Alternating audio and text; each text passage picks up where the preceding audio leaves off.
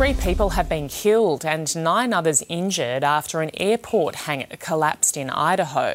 The metal structure was under construction on the edge of Boise Airport. It's owned by a private company and dozens of people were on site when it collapsed. An investigation is now underway.